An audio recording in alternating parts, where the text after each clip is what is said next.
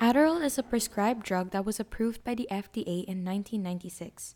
Dr. Desiree Oliveros explains what Adderall is. So Adderall is one of the medications that is traditionally used as first line choice for ADHD. It is in under the category of ADHD stimulant medicines. It is actually the first line treatment for school age children with ADHD.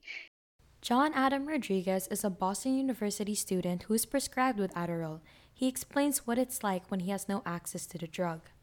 I would forget to do everything. Before Adderall, my freshman year and sophomore year, I was really struggling behind my classmates because homework really adds up, especially in college. I went from like B minus, B plus, B minus, C plus to straight A's the next, like the start of my junior year, like my first year taking Adderall, both semesters.